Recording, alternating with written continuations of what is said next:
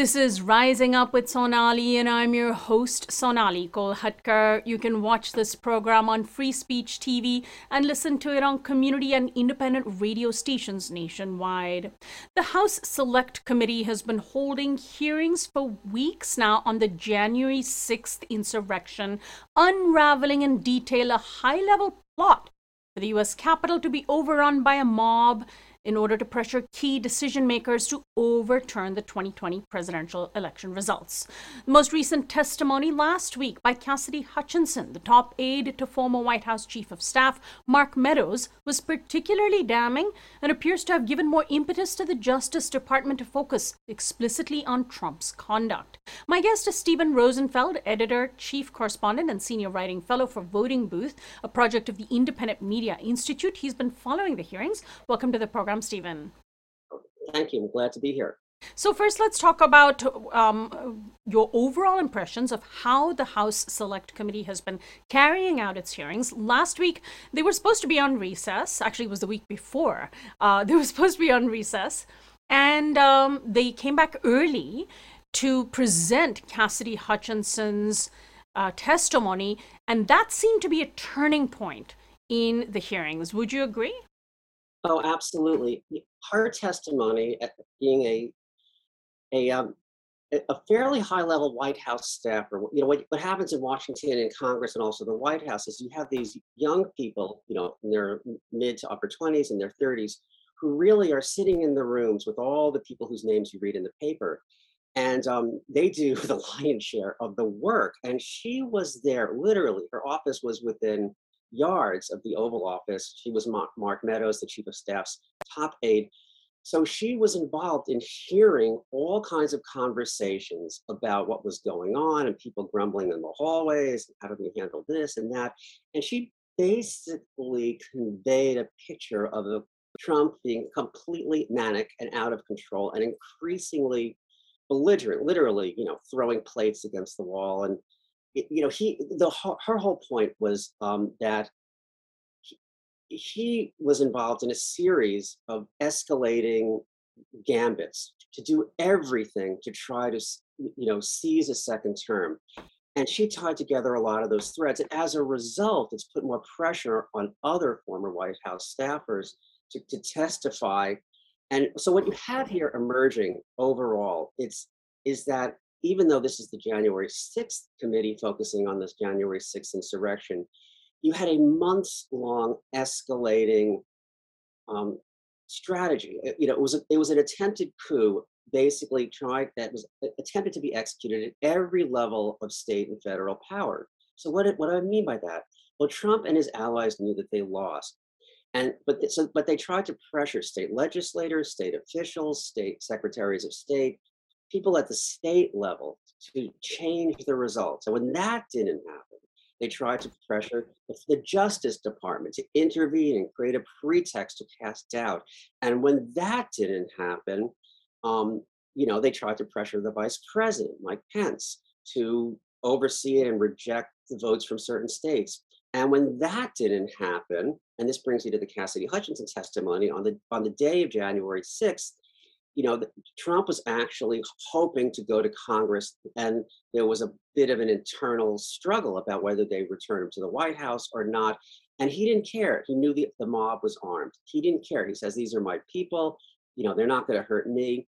So what you've got here is this much bigger thing than, it was a protest that got out of hand.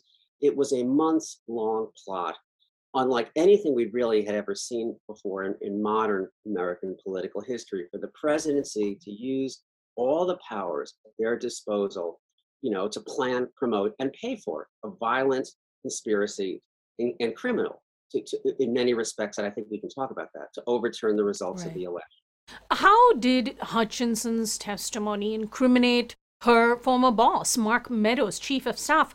From what I could tell, she suggested that he basically chose inaction to try to, it's not clear whether he was more directly involved, but he chose to not do what he should have been doing, chose to let things play out, particularly on the day of January 6th, or is it more than that?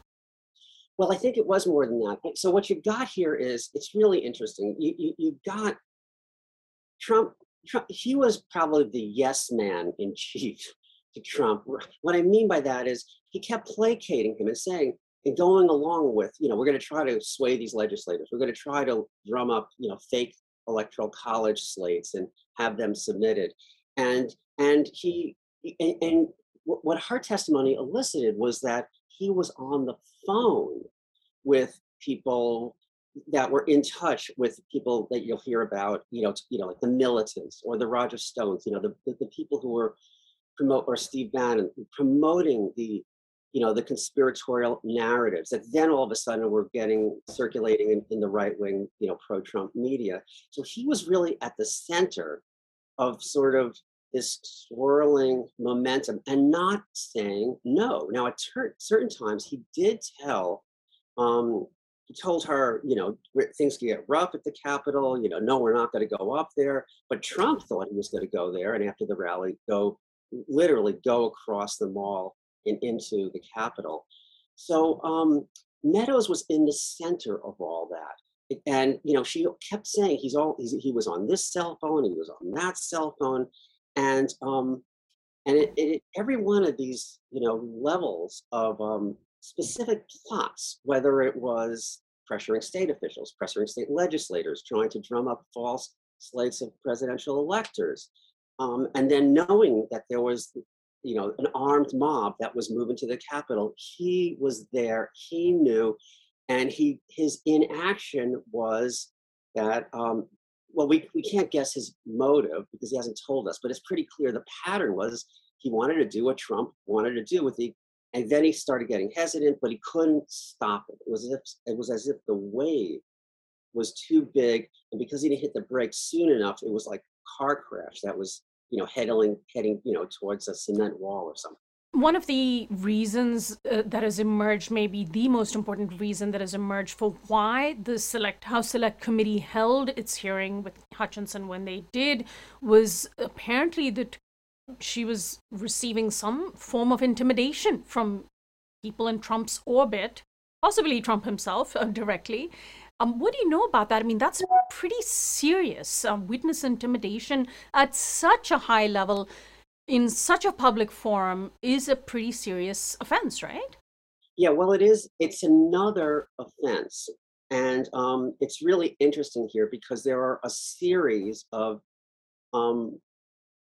increased potential criminal offenses, at the federal level and also at the state level.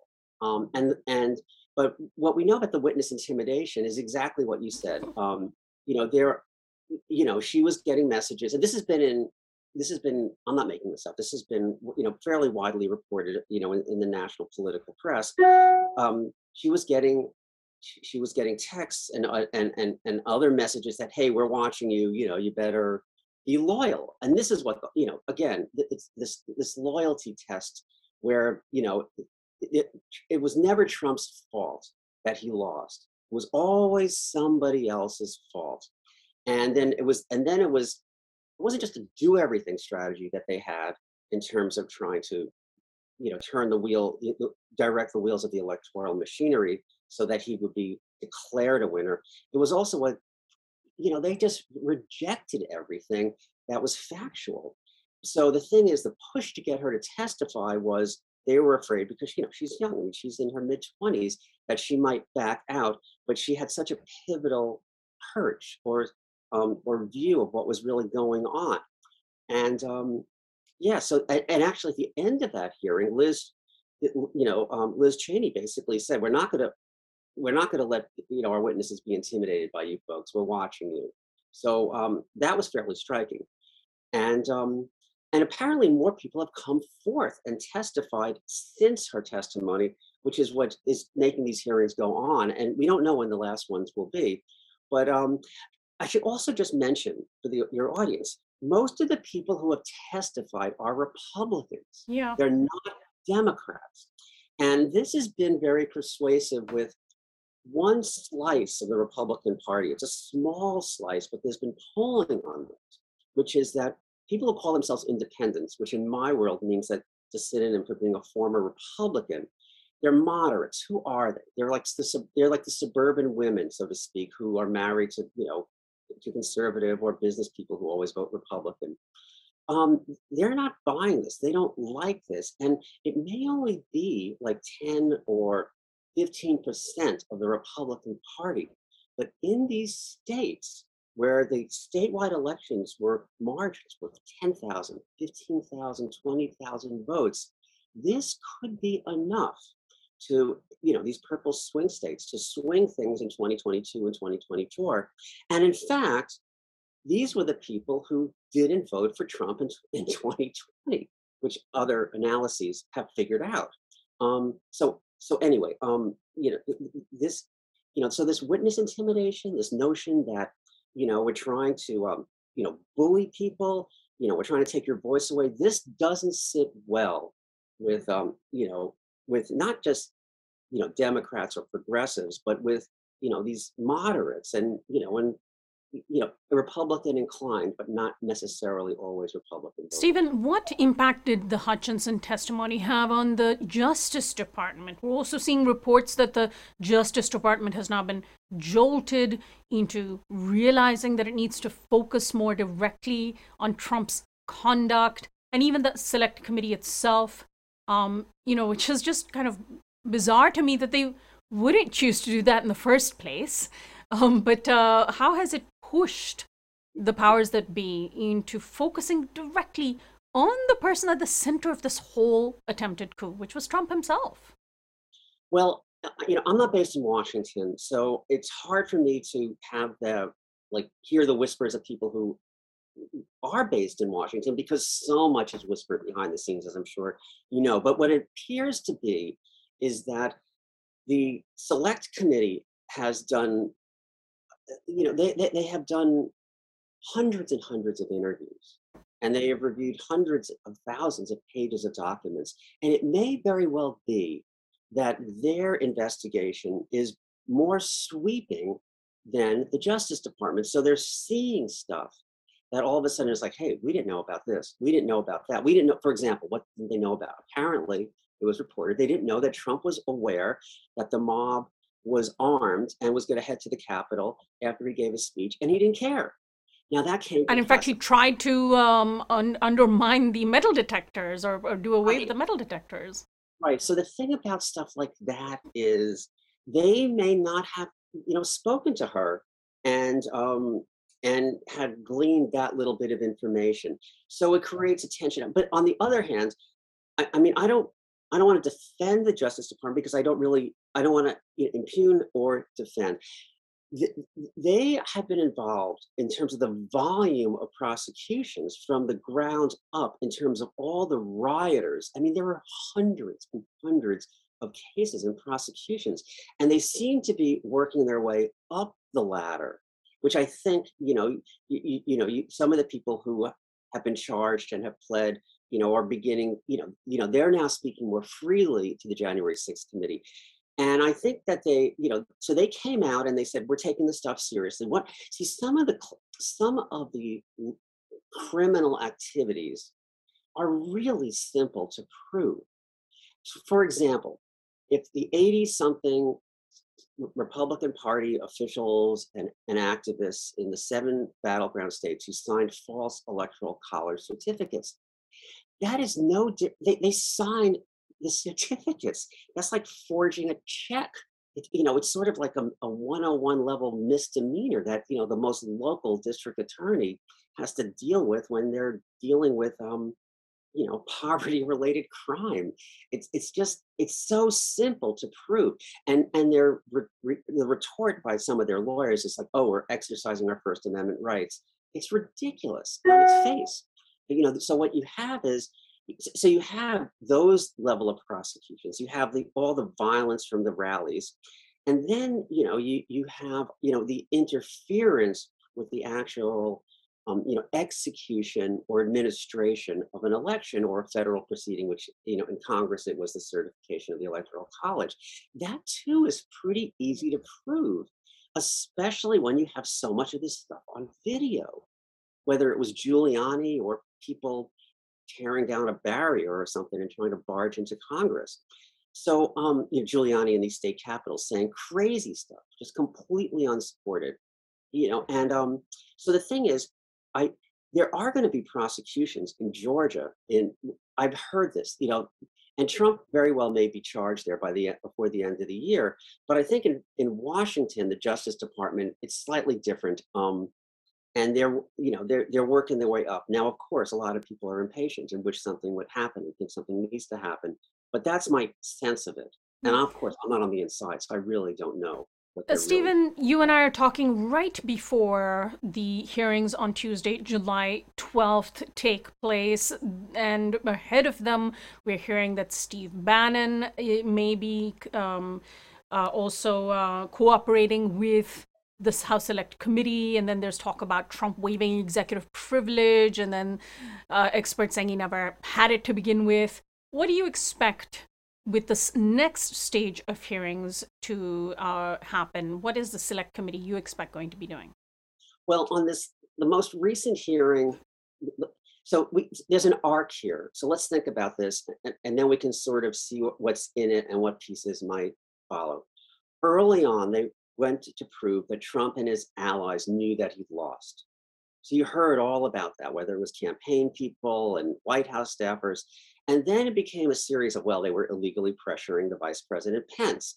Then they were illegally pressuring state legislatures and election workers to overturn the elections and secretaries of state. Then it moved to the Justice Department, launch an investigation, cast doubt. And then it became he knowingly, sent an armed mob to the Capitol, and White House staffers like Meadows didn't stop. Now, what's going to come out more in this most recent hearing is likely to be the links with the militants, faction, or the people who were in the protest that day.